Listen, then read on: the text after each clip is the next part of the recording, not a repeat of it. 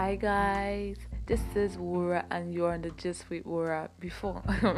This is on the Gist with Wura now.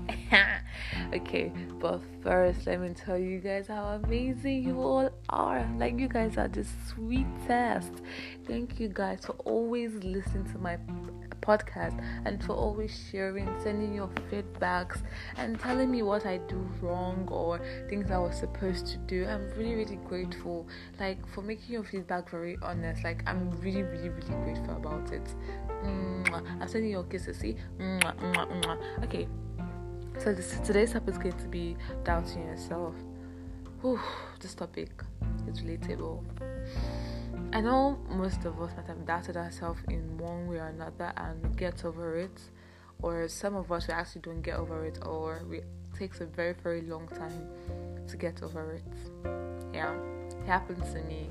I really doubted myself in a lot of things that I saw potential in, that some people actually saw potential in. I'm like, if I start this, this will happen. If I start that, this will happen, or they won't like me, or they won't choose me, or that kind of thing. So the fears of getting no's, or the fears of having negative things happening, so on and so forth. So, and I really like talking about things I really can relate to, so it gives me this like in the zone kind of thing when I'm talking about it. So firstly, let me tell you all, start becoming aware of our subconscious belief. Let us start becoming aware of our subconscious belief, because the things you have in your head are the things that will start believing. By the time you're like picturing this job you want to go because you love it and you have this great passion for it, then in your head, by the time you start having this, what if I get there and this happens, this bad things, not good things, or you start picturing bad things. That is what you start getting fed on. You start having this, I'll get there and this will happen. The next thing you know, you might not even go for the job interview again, because you've already fed yourself with that kind of belief. But if you had given your mind this, so I'm going to get there and this is going to happen and it's going to tell me yes and that, although always be prepared for a no, but still give yourself that positive energy and positive thinking whenever you're set out to do things. Stop giving yourself negative thinking whenever you're set out to do things. It's not healthy at all. Do not give yourself any negative thinking at all. Be positive. Things are, not everybody tell you yes, not everybody tell you no, but still put your mind out positively. If you keep on having to like go into that habit of positive thinking, you'll notice a lot of changes, that you'll be brighter and life will even flow differently sometimes. Although no's will come, but still that positive energy will really push you further than you can ever imagine. Yeah. So also, let's also appreciate how special we are. We're all special one way or another. That is why I'm trying to say that don't let us focus on what social media is really showing us. Some people are doing what they love. They are doing what they love, what they find passion in. But don't go and copy because of they are seeing that's what is trending. Do what you have passion in. I was asked a question: what is it you love to do that when you are doing it makes you happy?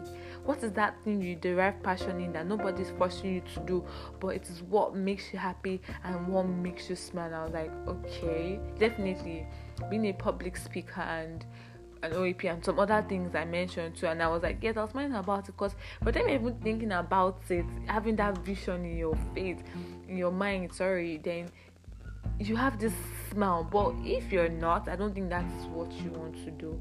If it's something you're being forced to do, or being peer pressured to do, no, take it off you, okay? Take it off you. That's why I said wanting to be someone else is a waste of the person you are. Did you hear? Wanting to be someone else is a waste of the person you are. Never want to be someone, because you don't even know what they are doing. You don't know the things they find hard to do. For you, definitely everybody just shows you the good sides of things, how things are rosy and wonderful. Yeah, we don't see the upcoming and the when they stepped on maybe knife cuts them, or when they stepped on broken glass. We don't see those kind of stuff, and you just want to start becoming somebody else just like that. And when you yourself, you have this great potential that you're not letting to come out because of our doubts.